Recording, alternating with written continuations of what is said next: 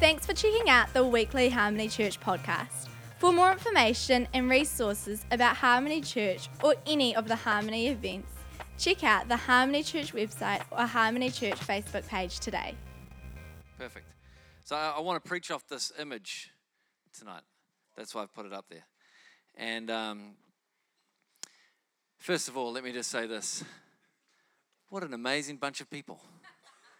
What an amazing bunch of people. I've enjoyed hanging out with you guys. I enjoyed hanging out with you guys 3 years ago. I enjoyed hanging out with you guys last year. I enjoyed hanging out with you guys yesterday and today. And love you guys and think you guys are amazing. And I'm excited about what God is doing in Christchurch. I'm excited about lots of things that God's doing in Christchurch. Too many things to name in one sentence. And but thank you so much for having me. And it's such an honor to be here. And like I said to you guys at lunch, I just said, I've got a lot of trips on my calendar this year. And this was one of the trips I was most looking forward to when I looked at my calendar, because I just love hanging out with you guys. And so thanks for being awesome. Just turn to the person next to you and just say, thanks for being awesome. Thanks for being awesome.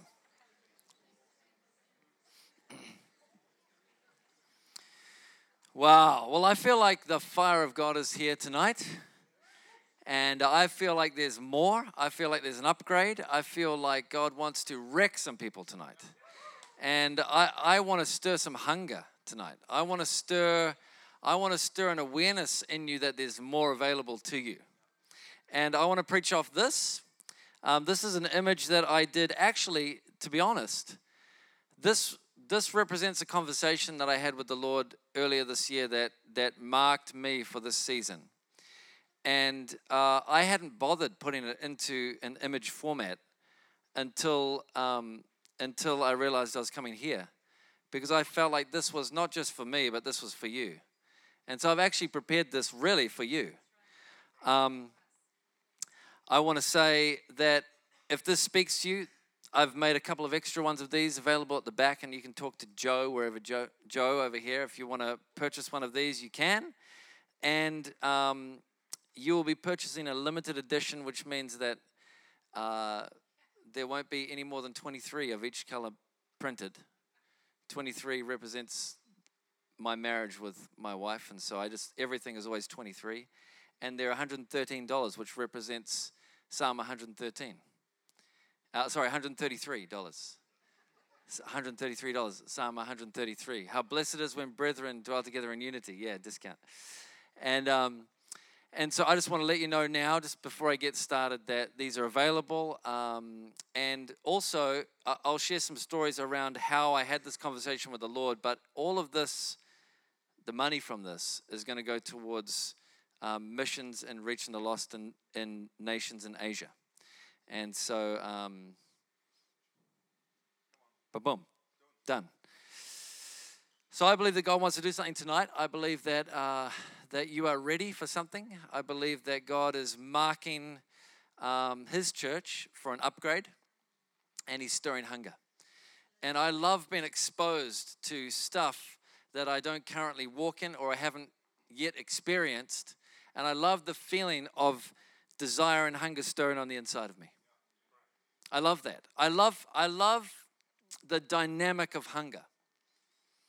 I love it that blessed are those that hunger and thirst for righteousness, for they shall be filled. I love it that if you're hungry for something, you can take it as evidence that God has more for you. I love it that hunger is not just a tease. When God stirs a desire in you or exposes you to something that flicks on the desire button on the inside of you, and you become aware of something that you want that you don't currently have. I love it that is not just a tease. I love it that God's not the God that hangs a carrot in front of your face and just says, hey, listen, this is awesome.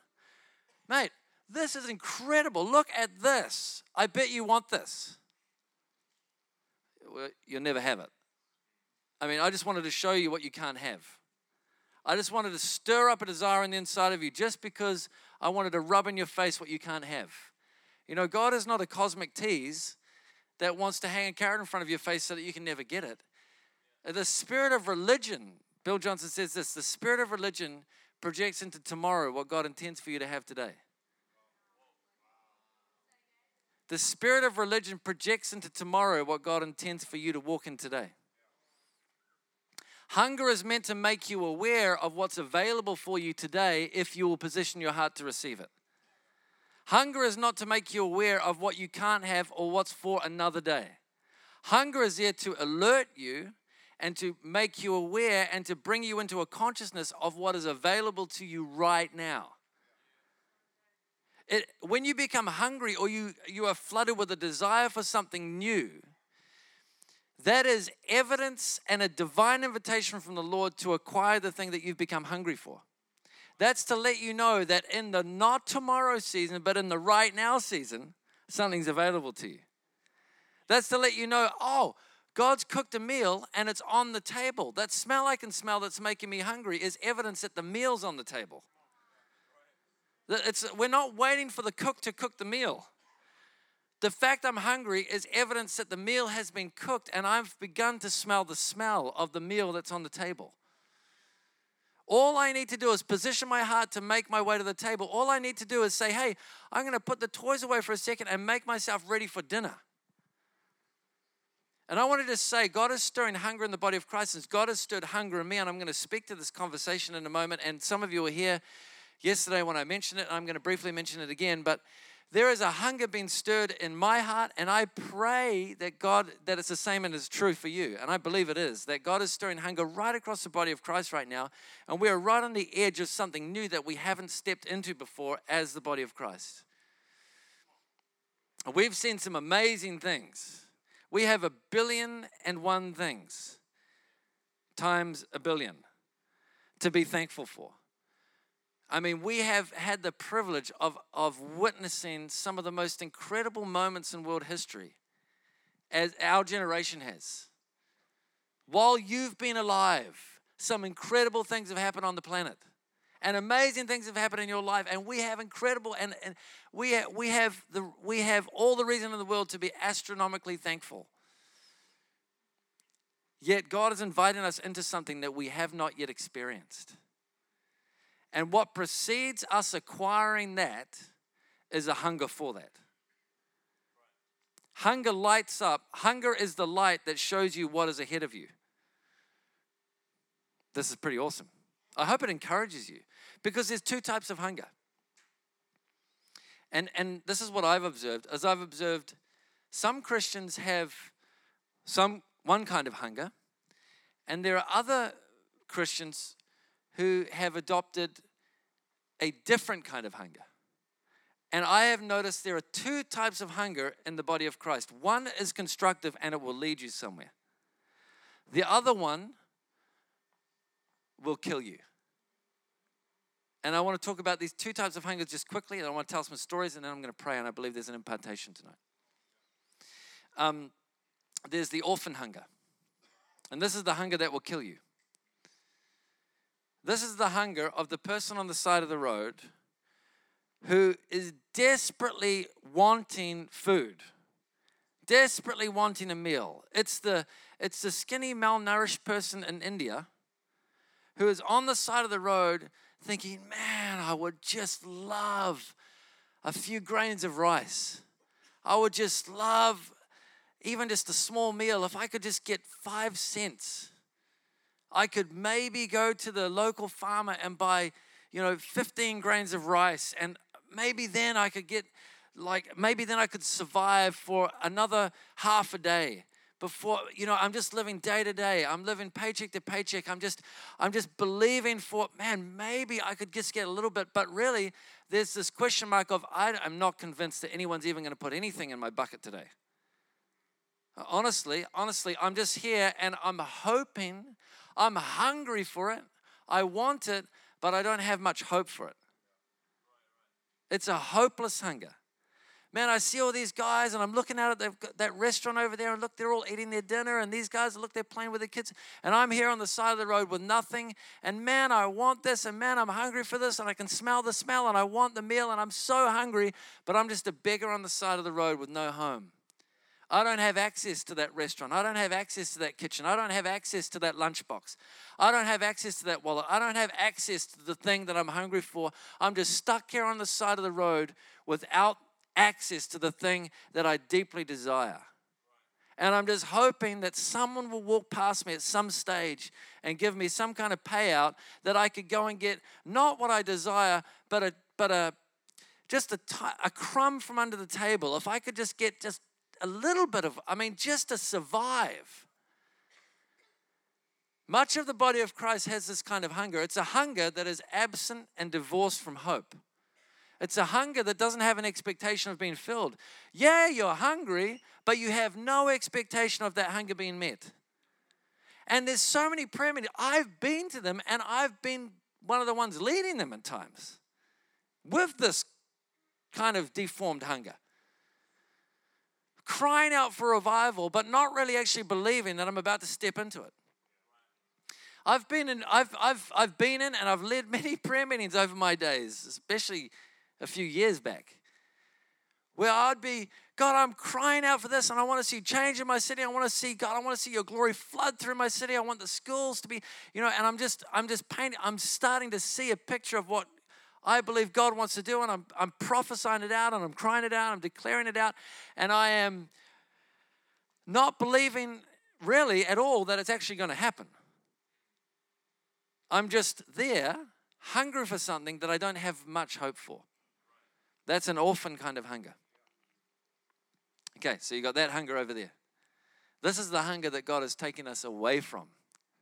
And as we learn our sonship, as we learn who we are, as we learn that we have access, as we learn to repent, to change the way we think for the kingdom's at hand, as we let God tear the veil that's in our own hearts, in our own minds, as we learn that separation is just an illusion. It's just a mindset shift. We come from here and we come into our sonship, and the hunger of a son or a hunger of a daughter is like this. It's like the hunger, and sorry to use the surfing example again. It's just because it is a common example in my life. And it's the hunger of, I relate it to multiple times where I've been surfing. And I'll use one instance where I was with Andy, because you know Andy. And we were surfing somewhere in Whangarei. You wouldn't probably know the place, but somewhere in Whangarei. And we had surfed, and it was pumping. It was awesome. We had surfed for probably 5 or 6 hours straight. I'd surfed till my arms had stopped working. And then you're trying to paddle and you're like, and you just one more wave, and you've surfed your brains out, your eyes are bloodshot, you've got salt water that's pouring out of your nostrils for days on end afterwards, and you are a bedraggled rat. You are just absolutely exhausted, and you've used every centimeter, every millimeter of energy in your body. All that energy, that food that you ate before the surf is all gone on the surf that you've just surfed, but you're at this faraway remote beach and you forgot to pack your lunch. And you're like, oh man, I am hungry. And then Andy's like, dude, I am so hungry. And I'm like, man, let's go and get some food. And he's like, let's go get some food. And so we're in the car. And, the conversation in the car is not even about the epic surf that we've just had. Because who cares about the surf we've just had? The only thing we can think about is the food we're about to eat. And it's like, I don't know if you've ever done this on a hot day, but I used to do this when I was a kid in summer, is we would wind all the windows up in the car on a summer's day, and we'll put hot clothes on, and then we'll just swelter in the car on the way to the pool or on the way to the beach, and we'll just get as hot as we could, because you're like, and you're just torturing yourself, because you know that in a moment I'm going to get to the pool or to the beach, and I'm just going to jump out of the car and run into the water. It's going to be epic, because I've just been sweltering in this car. I don't know if anyone's done that or if it's just me, but I've done that. And that's what it's like in the car with what it was like in the car with Andy and I. And we would just start talking about kind of like what we did at the restaurant today. We started talking about our favorite cuts of meat. And so we're in the car and we're talking about, man, like, what's your favorite meal? And I mean, honestly, there's nothing else to talk about. We're talking about what's your favorite? Oh man, that meal. I had this meal in Chiang Mai. It was this dry Thai red curry. This old mama in Chiang Mai. She made this Thai red curry. It was about 11 o'clock at night, and it was after this meeting. And I was there. I was on those cheap plastic. The restaurant was on the side of the footpath. It was just a horrible restaurant. I mean, it was no ambience. It had a Coca-Cola tarpaulin for a roof, and it had like those broken down plastic stool things with the cheap blue tarpaulin for a tablecloth, but it was her own home recipe. And man, that was a good meal, like 39 different spices or whatever. She got them from the jungle herself, and she just put them all together, and oh my gosh, it was... Man, and my mouth is watering, and we're about 1 minute into the drive. We've got about 25 minutes left to go. And then Andy's like, oh man, one of my favorite meals was this salmon steak. Do you remember that salmon steak? Remember we had that salmon steak, and it was in Alaska. No, we didn't actually go to Alaska, but I'm just making up the story. This salmon steak, and I'm like, oh man, the salmon steak, and then he's like, remember when we were surfing at Shippy's? We're like 2 minutes into the drive. 23 minutes left or whatever to go. And we're at Shippy's. Remember the KFC? Man, how good does KFC taste? Now, honestly, I'm not a KFC fan, but after 6 hours of surfing, KFC tastes awesome. And so remember that we just, oh man, if you could just go to that pie shop and get one of those pies. Remember those pies, the Ruakaka pie shop? Oh my gosh, I wish we were close to the Ruakaka pie shop right now. I'd get one of those steak and mushroom pies. And Andy's like, I'd get one of the mint and lamb pies actually. The mint and lamb's better. Oh, they are pretty good, yeah. The mint and lamb is pretty good.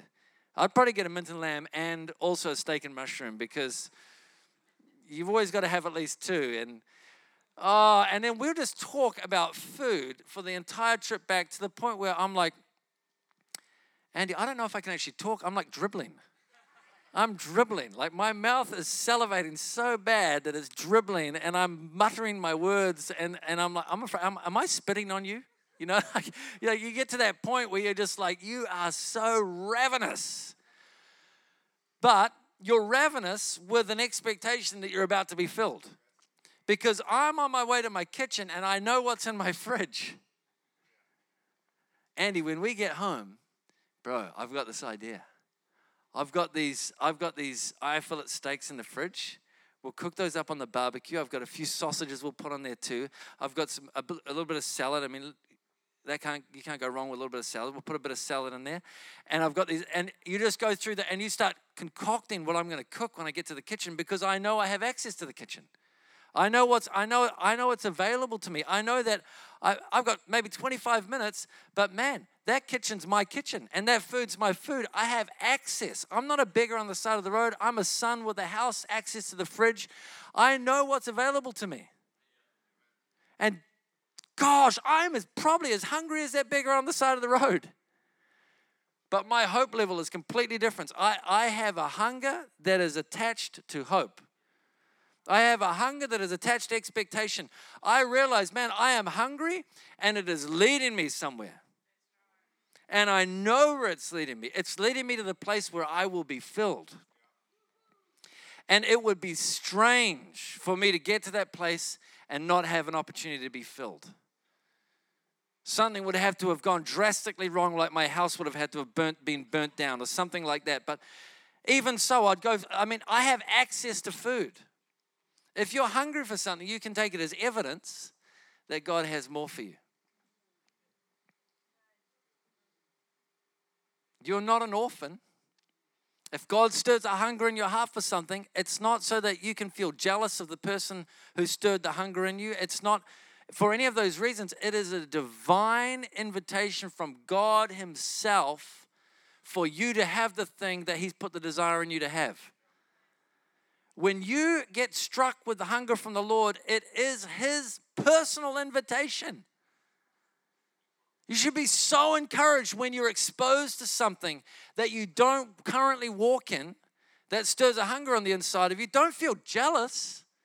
Don't feel like you've competition. Don't feel bummed out that you don't have that. Feel encouraged. Don't feel like, oh, stink, man. That guy's telling stories about all these miracles. I've never seen anything like that. Feel like, oh my gosh, this is amazing. I'm feeling a hunger. This is a divine invitation from the Lord to have the thing I'm hungry for. Oh my gosh, he's telling these stories. This is an invitation to an impartation which will come like a seed. And if I water the seed, it will become a tree. And I'll have fruit. I'll have stories to tell like Matt has to tell. This is not to tease you. This is to invite you into something new. That's the whole point of the good news. Well, not the whole point. It's a big point. Sharabakasa. Ha ha. This is so exciting if you ask me. And so I was in Burma, and I just repeat this story about this, and then I want to tell a few other stories, and then we're going to pray.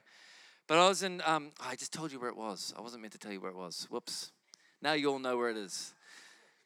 I was in Burma, my beloved Burma, and going back actually in October. And this was in April this year. I was there, and I was invited by some Burmese friends of mine to go to a war zone in the north of Burma. And this has been a war zone since before World War II. So this is a long time war zone. The people that live there have known nothing but war. There is no knowledge of, no experience of peace. They have no experience of peace. For generations, they have had no experience of peace. This is multi-generational war that has just taken place in this area. And for multiple different reasons, and I won't get into the details of that, but basically it's a war zone. And when I was there, the 2 weeks that I was there, it was the most intense fighting that area has experienced in the last 10 years. And there were demonstrations on the streets. There were lost children in the jungle all around who had just lost their parents, and there were tens of thousands of missing kids just in the jungle with no family. I mean, just horrendous. I mean, such an honor to be there, and such a challenge to be there. And we got to do some cool stuff. I got to speak at a conference there, and I got to also speak at a wedding, and we got to do a few things, and it was incredible. I watched one lady, a tumor right on her side about this big. It literally like candle wax under fire. It just went and melted out of her side, just in front of everybody, and she's bawling her eyes out. The tumor's disappeared. Love of God just comes over her, and she's just getting wrecked by the love of God. We had multiple people come up, and they said, I had no hearing. I couldn't hear anything. And look, it's perfect. My ears are perfect. They just went pop, and they're perfect. I mean, this is just amazing. I mean, if you see that face, when you see the face of the person whose ears just popped open, you know, you saw the face of the little boy this morning that Andy showed. You just, those faces do something to you. You can't go back once you've seen that face. You're like, man, I just want to see more and more faces like that. That's the healed face. That's the face of someone that's woken up to something that they didn't realize 2 seconds ago. That is the, wow, Jesus. That's the face of the fear of the Lord. That is a amazing face to get addicted to. So incredible things at this wedding that I spoke at. They said, speak for 40 minutes at a wedding, a tribal wedding. They were wearing swords and stuff. And in the jungle, it was awesome. And I said, what do you want me to talk about? Like, it's your wedding. I don't want to just, what should I do? Do you want me to give like marriage advice, or do some kind of like, blessing, or what am I meant to do? Do whatever you want. Anything. Do anything. Do you mean anything? Yeah, do anything. So I'm like, shall I just, is there anyone that's not a Christian here? Oh yeah, there's definitely non-Christians here. Oh, cool. So I just told my testimony and released the power of God, and God started moving, and about 40 people got saved at the wedding. It was just awesome. It was so cool, I love this stuff. This is so good. And so thankful. And then on this hand, still every second kid I met has no parents. And when I left, the war's still happening. Right now, the war in that area is still happening. I still have the faces of the kids in my head. And they've got smiles, but if you look deep into their eyes, you can see there's a loneliness there, because they're missing something that they're not meant to miss. That's not right what's happening there. That's not on earth as in heaven. The kingdom hasn't fully expressed itself there yet. And I said, God, you put the keys of the kingdom in my hand, and I've come and gone, and there's still war. And I'm so thankful, God, for the tumor that disappeared. I'm so thankful for the tumors that disappeared. I'm so thankful for the deaf ears. I'm so thankful for the multitudes of people that were all over the floor just wrecked by your love. I'm so thankful for the 30 or 40 people that got saved at the wedding. I'm so thankful for all these different things. And man, I'm filled with gratitude, like overflowing with gratitude. And then I am overflowing with ravenous hunger because you've exposed me to something that I don't have. I want to carry a peace that when I go to that place and I stand on that land, peace comes to a degree that there is no longer war. I want to say not just peace to your body, but I want to say peace to the region, and I want to see peace. Oh, but what gives you the right to believe that? It's been since before World War II, and why could you can't expect to just go in there and just say, why not? Why not?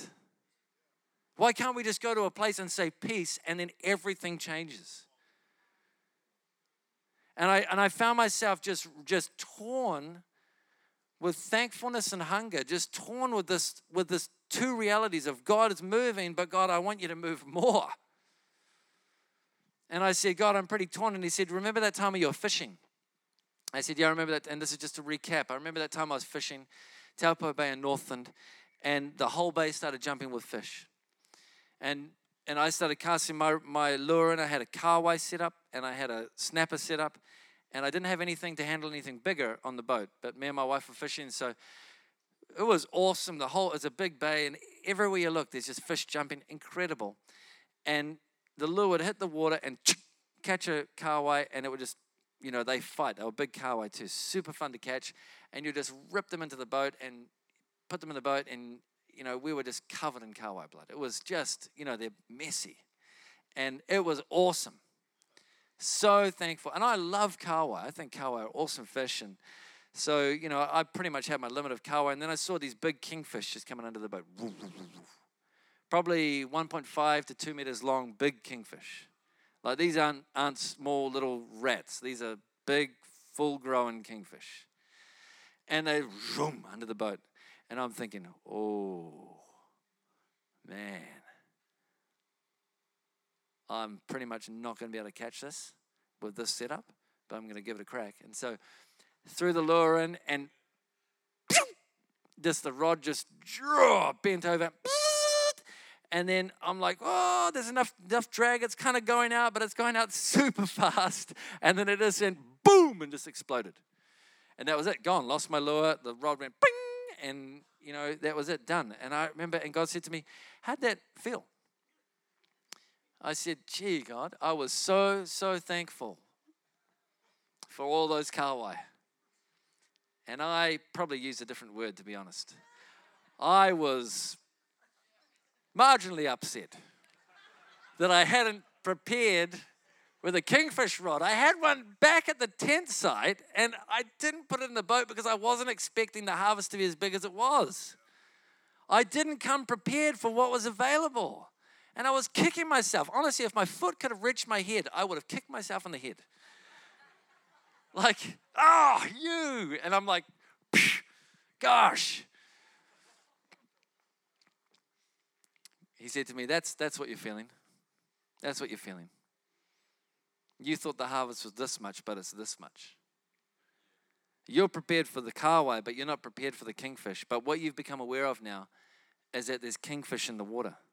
The harvest that is available, the harvest that I have poured out, the harvest that I have prepared for you is bigger than your capacity to receive right now. So I want to upgrade your fishing gear. I want to upgrade your rod. But if you ask me what I want, and this is not what I'm going to preach on tonight, but if you ask me what I want, here's what I want. I don't want just a kahawai and a kingfish. I want every fish in the bay. And if you want every fish in the bay, you have to put your rod down and you have to pick up the net. You have to join with some other people. And one can put 1,000 to flight, Matt, but two, 10,000, and three, 100,000. And if you learn to work with others, if you learn to walk with a selfless agenda, if you learn to live John 13, where you've laid your life down for your friends, then you'll see a harvest that the world has never seen before. Can you believe for every fish in the bay? And I thought, man, practically in Taupo Bay, I think that would have been hard. That was a big bay. But God, anything's possible, and if you've exposed me to it, I'll believe for it. I'll believe for it. And so I was, and I still am feeling uncomfortable. I'm feeling like I feel on the way from a surf beach, from a 6-hour surf, probably about 10 or 15 minutes into the half an hour drive home. I feel like excited for what I'm about to receive. But I feel, man, I just want to talk about food. I don't want to talk about anything else. I don't care about anything else. I just want to talk about what is available to us right now. What can we believe for? Man, let's talk about what we're about to partake of in the kitchen of God. Let's talk about what we are about to receive. Because the more we talk about it, I'll tell you what, the more I talk about it on my car ride on the way back from my surf to my kitchen, the faster I end up going. My foot just starts going faster and faster and faster. And I'm not even paying attention to the speedometer anymore. I'm just thinking, I just got to get home. That's just the natural dynamic of hunger. It gets you going faster. I'm so thankful. I'm so thankful for the story. I was just in Russia 2 weeks ago. In fact, less than 2 weeks I got back from Russia. I was just over there. And I'm so thankful for just the amazing stuff that God does. I'm so thankful for one story that I'm thankful for is I preached a message on reconciliation. I preached a message, and I've preached it actually here before too. I preached a message on the body, and I preached a message on loving one another and forgiving one another and giving our hearts to one another. And I preached that message on reconciliation, and then I released a spirit of reconciliation over the room. And this lady comes up and she says, I'm a Jew. I'm a Russian Jew. My mum lives in Israel. I became a Christian 15 years ago, and my mum ostracized me and basically disowned me 15 years ago when I became a Christian. And I've tried to reach out to her. I've tried to reconcile. I've tried to make it right. I've tried to reestablish relationship. I've tried to humble myself. I've tried to say sorry. I've tried to reconnect. But my mum hasn't even picked up the phone for 15 years. And if the rare occasion that she did pick up the phone, she would just basically yell at me and then hang up again. And she's crying, telling me this at the end of my message. She's saying, I just don't think I can do it. I don't think I can call my mum, because people were all over the room just calling their loved ones who they were broken relationship with and making things right. And she said, I just don't think I can do it. I just don't think I can handle being disappointed one more time. I've tried. It's been 15 years of brokenness, and she's 99 years old. I just don't think it's going to happen. I think I'm never going to talk to my mum again. And I said, you know what? That's pretty hard. But God's exposed you to something. There's a reason I shared that message today. So I'm going to pray, and then I'm going to ask you to go call your mum. And so we just prayed. Just prayed over her. Just released a spirit of reconciliation over her and her mum. Then she went into the corridor and she phoned her mum in Israel. Her mum picked up the phone. They stayed out there for half an hour. And then she comes in. I've got a photo on my phone. Tears streaming down her face. She said, my mum picked up the phone. I talked to her for half an hour, Matt. And we just wept together for half an hour. And we reconnected. And she said, can you call me back as soon as you can? Because I just want to carry on this conversation. I've missed out on 15 years of your life. I want to catch up. And they reconciled over the phone. Spirit of reconciliation. I love that. I love the story of the guy in Auckland when I was speaking, and I just hold on to these stories, by the way. I love the story of the guy down the back of the church who had a surgically removed eardrum. In other words, he couldn't hear. And I love that we prayed for him, and I love that he freaked out. And all I saw was this guy bawling his eyes out on the back seat, clapping by one of his ears. I said, mate, what's going on? And he said, I had no eardrum. It was surgically removed by doctors. And I can now hear perfectly. When you prayed, everything came back and I can just hear perfectly. I thought, that's pretty cool. That's pretty awesome. Man, that's awesome. And then God showed me this vision of him in a boxing ring, and he's boxing, he's fighting for his life, and Jesus walks in the ring and he rings the bell and he says, the fight's over. And I said, listen, this is what I see of you. I see there's been a fight for your life and you've been fighting. But Jesus is walking into your ring right now and he's ringing the bell and he's saying the fight's over. Your fight is over. I said the ear that's been healed is not the fight that's over, but it's a sign of the fight that's over. I'm about to prophesy over the next person, and he gets this text message. He pulls his phone out, and he loses it even more. I don't know what's going on, so I just let him lose it. He's just a blubbering mess in the corner. He comes up at the end, and he says, I want to show you something. I haven't been to church for 4 years. I'm not even really a follower of Jesus. I grew up in a Christian family, but I don't really believe in Jesus. I do now, I suppose, but I don't know what I've done to deserve this, but I've got a new ear. I can hear again. And I got to tell you what happened. 4 years ago, we moved out here from South Africa. My dad actually punched me in the side of the face so hard that he wrecked my eardrum so bad that the doctors needed to surgically remove it. After he did that to me, he said, listen, I am through with this family. And my dad left me, my mom, and my siblings, and we have not heard from him since. We don't know if he's dead or alive. We have no way of contacting him. We don't know if he's still in New Zealand. We have literally not heard one even rumor of where he is from anyone. And he said, I've got to show you this text message. He pulls out his phone, and it's from an unrecognized number. It says, love you, son, miss you, your dad. And that's a ministry of reconciliation. That's the spirit of reconciliation that God just moves and knits people back together in the most supernatural way. And I am so thankful for those types of stories. I'm so thankful for the stories like that I've had the privilege and the honor of witnessing with my own eyes. I count it such an honor to have been able to pray for some people and to see that kind of thing happen. And then I'm in my own city, and I'm seeing a city of brokenness, a city of disconnection, a city of generational abuse within families. And I think, God, I've seen breakthrough over individuals. I've seen breakthrough over families, but I haven't seen breakthrough over cities yet. And God, I'm hungry because I want to release a spirit of reconciliation over people, but I want to release a spirit of reconciliation over cities and over nations. I want to walk in a knowledge, in an experience of your glory that's so weighty and so heavy that when I walk into a place, and it's just because you're so glorious, because you can do this, God. And if I'm your son and you're my dad, then you come with me everywhere I go. And you can do this. And if my job is to turn the key, then I want you to walk through the door. I want to walk into places and see mass transformation. This is me exposing my heart to you because I want to let you know I am hungry for something that is beyond what I've experienced. I am looking towards something that I have not seen yet.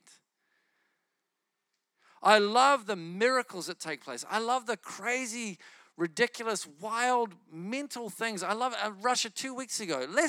Probably 7 days ago. No. Anyway, whenever it was, some time ago. Not long ago. At the end of the trip. I love it that a lady came forward and she's like, yeah, I have this tumor on the back of my leg and it's about that big. And she's got a skirt on so you can see it. The whole church can see it. And I love it that no one's expecting the tumor to disappear. No one is expecting that. You can just see they're like, oh yeah, this is going to be like a token prayer. You can just feel that in the atmosphere. This is going to be a token prayer. Nothing's going to happen. And I'm thinking, this is so funny because this is about to happen and no one here thinks it's going to happen. This is going to be classic. And I'm like, okay, well, let's pray. And I got my friends, I said, let's pray. And I just want you guys to get the tumor gone. And my friends are like, sure, let's get the tumor gone. Because they've got power to get tumors gone. So they start to pray, and in front of the whole church, the tumor just disappears. And the whole church is like, what? Are you serious? That's amazing. That's amazing. And so many people that day, only a few days ago, just got miraculously healed. I love that. I love it. I love that I went to Fiji with my family last year. I love going to the village. And in fact, I tried for this not to happen. Because honestly, all I wanted to do was have a break. Because I've been running so hard, I just wanted to have a break. And I thought, please, Lord, I just want to hide by the swimming pool and be unknown and have no one draw on anything, and I don't even want to pray for one person. Call that a stink attitude if you want, but honestly, I was just wanting a break. I've prayed for thousands of people, and I just want a break. And we go to get my daughter's hair braided in the hut next door to the resort, and God said, could you just ask one thing for me, and then that's all you need to do. I just asked one thing, and I'm like, okay, God. And it takes an hour to get the hair braided, and so he said, ask that lady if she has pain in her right knee. I said, oh, God, what are you up to, eh? Okay. Do you have pain in your right knee? Yes, I can't bend my right knee. It's been like that for 6 years. Okay. And I'm not even excited about this because I want to go back to the pool. We're going to pray. And I got my daughter to pray, actually. And her knee gets all the movement back. And then the person who's the wife of the chief of the village has this condition where she's had this woman problem for 21 years. And it's physical, tangible, and she can tell if she's healed or not. My other daughter prays for her, and she gets instantly completely healed. And then a person who hadn't walked for 17 years gets completely healed. And then miracles just start breaking out in the village, and they start taking us from village to village, and people just get miracles. And I'm like, okay, guys, listen. This is the end, full stop. We're going back to the pool.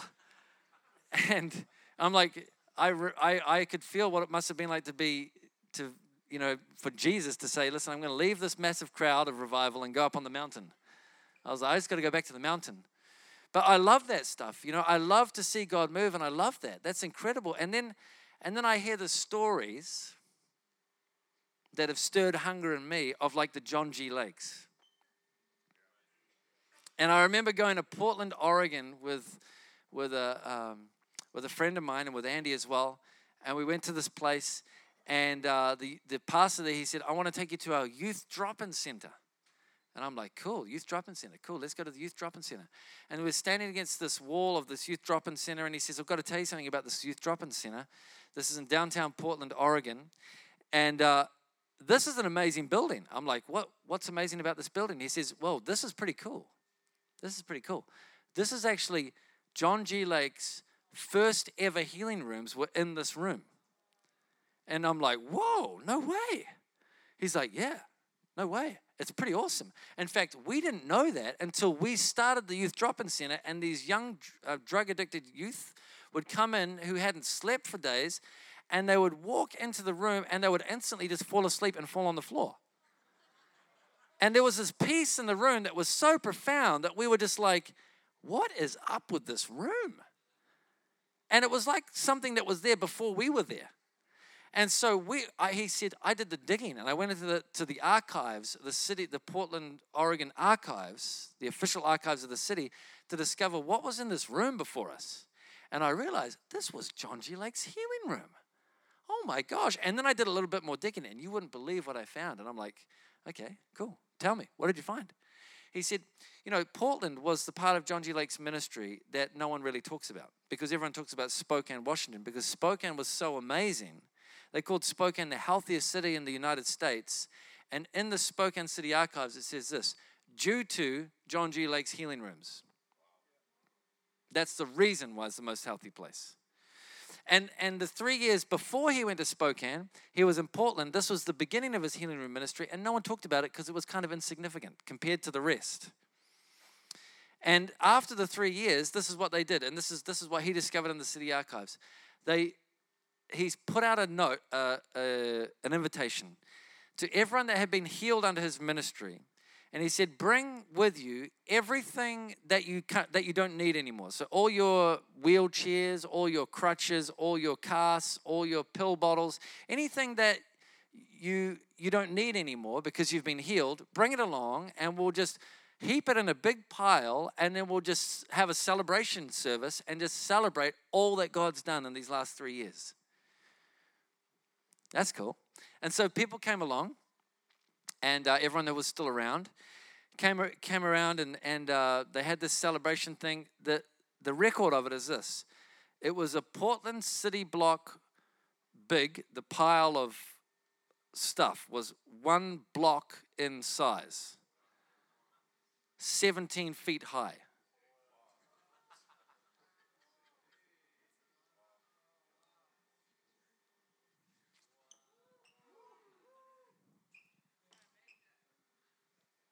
Jesus.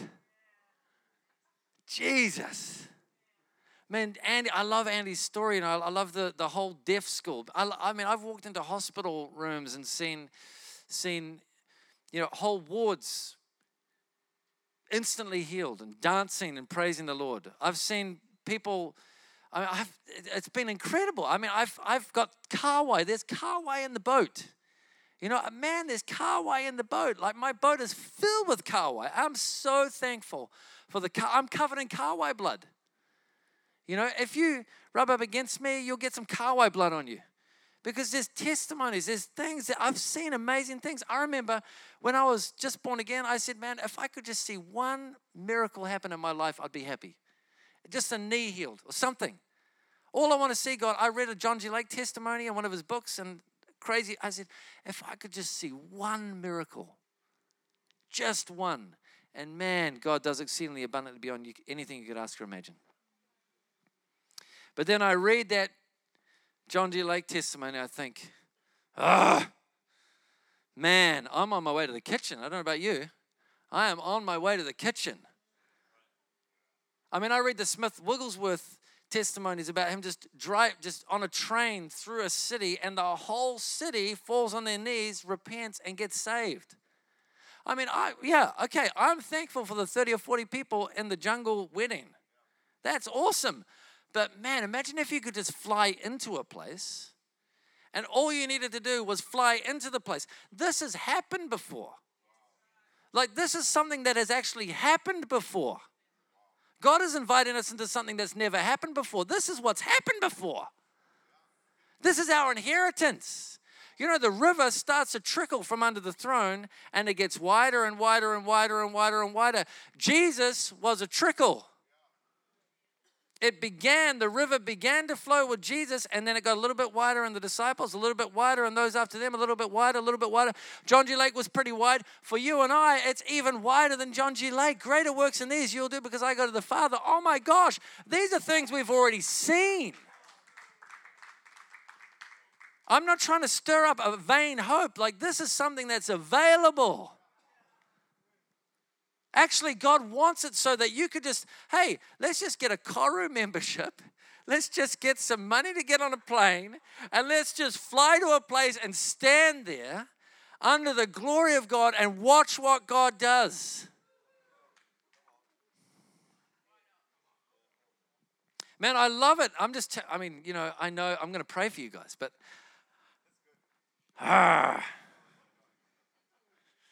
I love it. I was in Whangamata a few years back, and it was New Year's, and I walked up to this group of gangster kids, with their hoods on, and it had been pouring down with rain non-stop for 2 weeks straight. Like, it was a horrible New Year's, and it was just pouring, and it literally had not stopped. At our campsite was, no kidding, that deep in mud. It was a disaster. Everyone was so agitated at the rain. And we're with these kids, and I walk up and I said, listen, do you guys believe in Jesus? And they're like, bro, Jesus? Bro, and they're like smoking their cigarette, they got their beer. Bro, Jesus? Bro. Bro, if Jesus was real, why doesn't he stop this rain?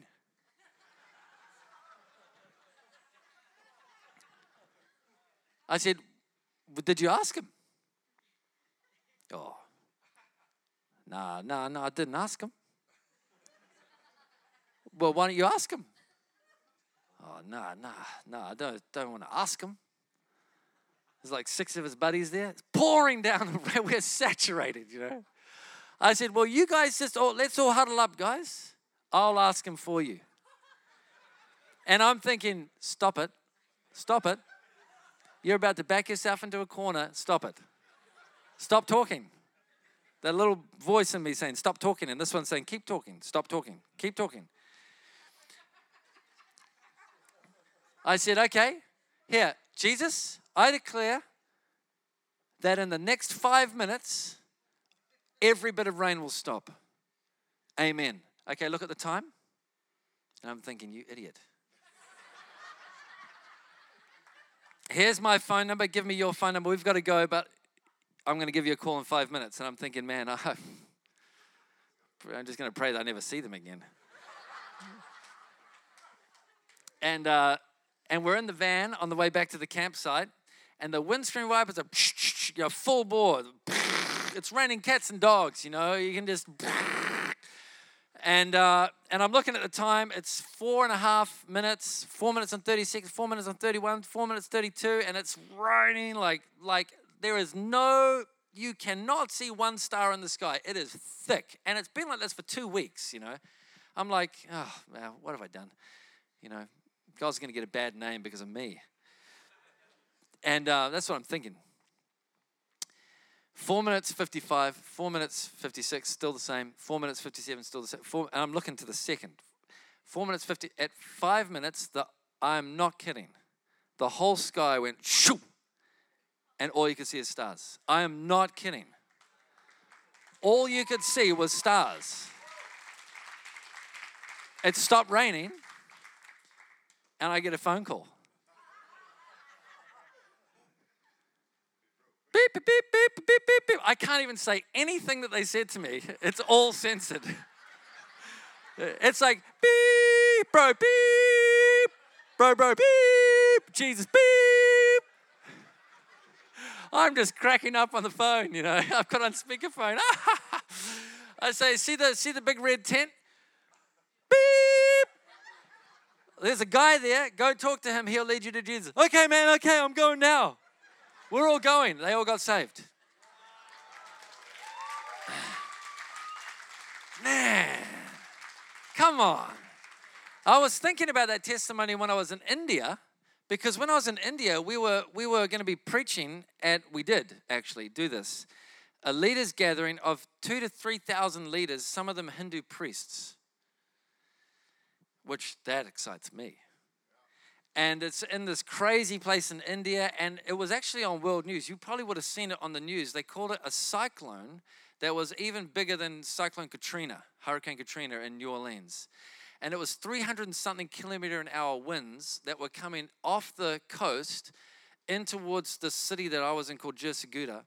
And it was coming up over the land, and it was it was hundreds of kilometers away, and the palm trees where I was staying were already bending over. I mean, the iron on the roof was starting to flap, and it was still 5, 6, 7 hours drive away.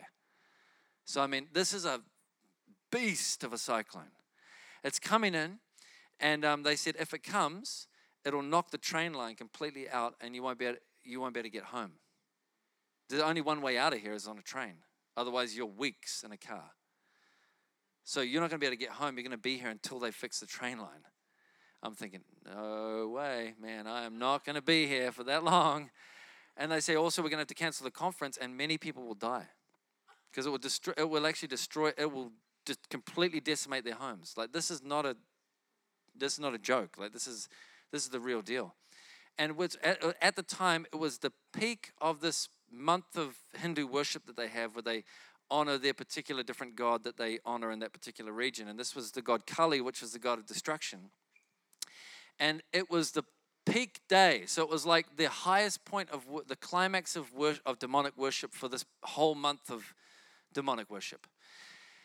And the cyclone comes in, and we stood there, and I'm thinking about that testimony, and I stood with Andy and with our friend who was over there, and we just said, right now, in the name of Jesus, turn around.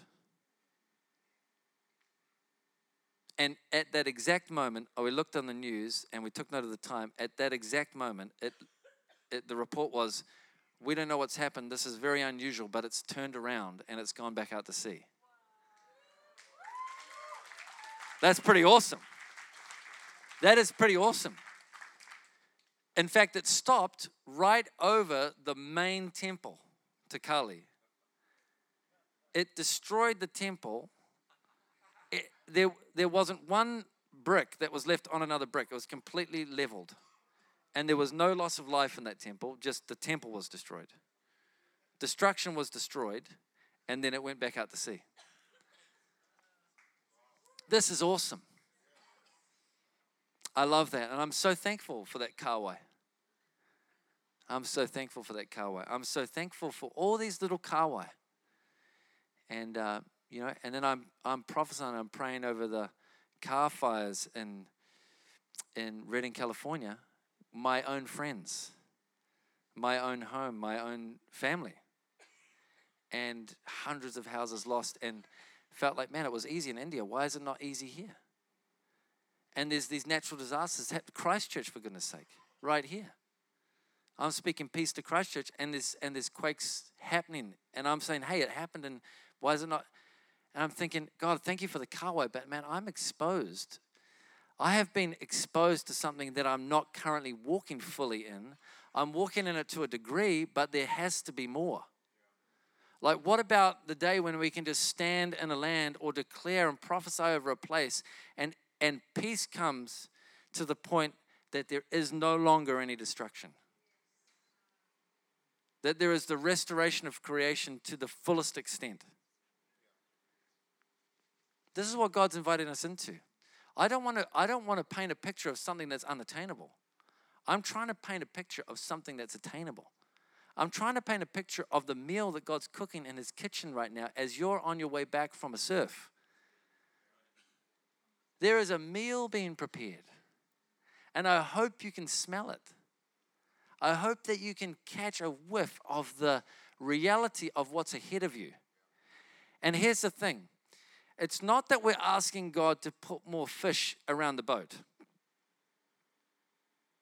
There are more fish around the boat than any one of us could possibly haul in one haul. I didn't need to ask God for more kingfish. I didn't need to ask God for there was an abundance of fish. The problem was I didn't have a fishing rod that could handle the harvest.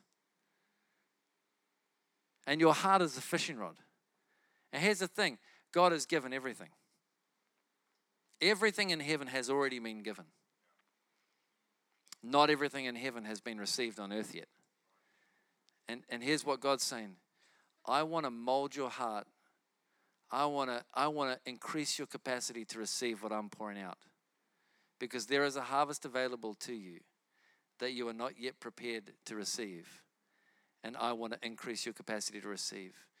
And what precedes that is a hunger that's baptized in hope. A hunger that's baptized in hope. There is a promise. Those who wait on the Lord shall renew their strength. You have to wait. You have to position your heart. You have to live with the hunger in a realization that the hunger is leading you somewhere if you let it. You have to realize that the things you're praying for are alive on the inside of you. You are the answer. He lives in you. So if I could just ask the band to come up, that'd be amazing.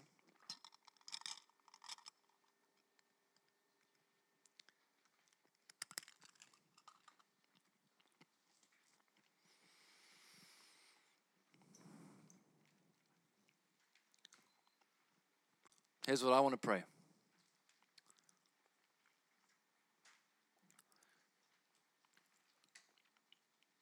I want to pray two things. I want to pray that God stirs a hunger in you that will lead you somewhere. This whole thing's got to start somewhere. I don't know about you, but for me, I said this: God, if it's going to start somewhere, could you please make it start with me? I want to be at the beginning point.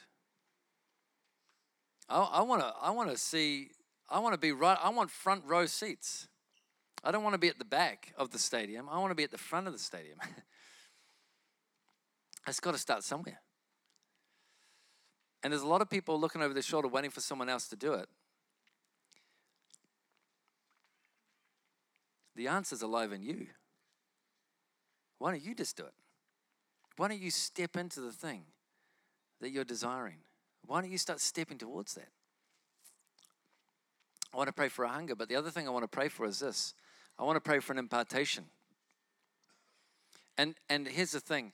I'm so hungry for the kingfish. Man, I'm on this altar call myself saying, God, give me the kingfish. I'm with you. But the other thing is that I do have some kahawai in my boat. I do have some kahawai in my boat. I've got some fruit on my tree. And the fruit's only there because God put it there. Because I stewarded the seed that God gave me. And now, by the grace of God, I have some grace to give away. I have some fruit to throw at you, and that fruit has seed in it. And if you steward the seed, you can have the tree with the fruit. And so here's the other thing I want to do. I want to release an impartation. I want to lay hands on you, and I want to lay hands on you that you would walk in an awareness of God's presence, and you'd walk in the power of the kingdom to the point that you would start to see the miracles that you desire to see. And I want to pray for an impartation of power. I want to pray for an impartation of the Holy Spirit to come on you. I want you to go from here and see miracles, signs, and wonders everywhere you go, because it is who you are. You are a son or daughter of God. This is your birthright. This is your inheritance. And I just want to pray. Sometimes, honestly, sometimes, if John G. Lake was here, for example, I would be saying, John G. Lake, lay hands on me. And if I've said anything that stirred hunger in you, if I've said anything and shared any of my life that's made you go, man, I want that, that is not just to tease you. That is evidence of a divine invitation that has been given to you for right now. In other words, this is not something for you to receive tomorrow. This is something for you to receive right now. And you might not receive it as a fully grown tree. Don't be disappointed if it doesn't look exactly like I've said it by tomorrow. But you'll receive a seed, and if you steward the seed, you can have the tree. I've just shared a few testimonies. I've just broken off a piece of my life. In a way, I'm sharing communion with you. I'm just breaking some bread and giving it to my brothers and sisters. I'm breaking some of my life off and saying, hey, here's some of what God's done in me, and I just want to give it to you. And if you want to receive it, if you want that, then I want to just make that available to you, and I want to release an impartation of you. So if you could just stand up with me.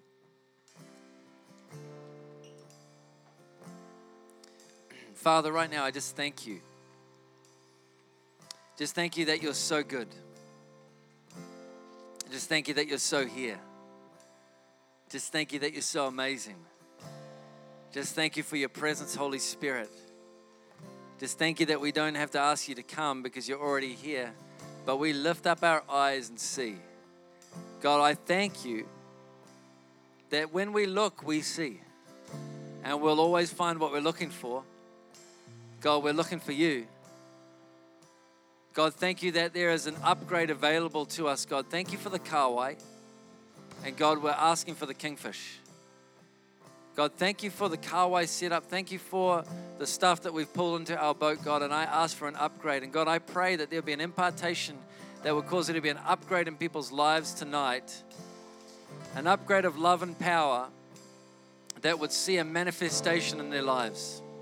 God, I pray that spring would come early in Christchurch, in the natural and in the spirit. I declare a change of season, God. I declare revival over this place. I declare peace to the house of Christchurch. I declare right now a shifting in the Spirit and a trigger in the Spirit that would trigger revival in this place, that would trigger a resurrection life in this place, that would trigger an awakening from the dead in this place. An awakening from the dead. God, I pray that every eye would be opened in astonishment and in wonder at who you are. I pray that the testimonies would be so thick and so heavy and so weighty and so bright with light that they would wake people from even the deepest of sleep, God. And I pray, God, that where there has been hopelessness, and right now, here's what I want you to do. If you have had a hunger that has been absent from hope, if you've had a hunger but no expectation of being filled, if there's been a shortage of hope, I just want you to lift both hands in the air right now. God, I declare hope over this room. I declare a burning, invincible hope. I declare a hope that is unwavering. I declare a hope that is unshakable. I declare a hope that is the hope of the kingdom. And I speak to the spirit of hopelessness and religion that projects into tomorrow what God intends for us to have today. And I declare, I break you off of these people and off of this city. And I declare a glistening, vibrant, living hope. The hope that is Jesus on the inside of you. A hope that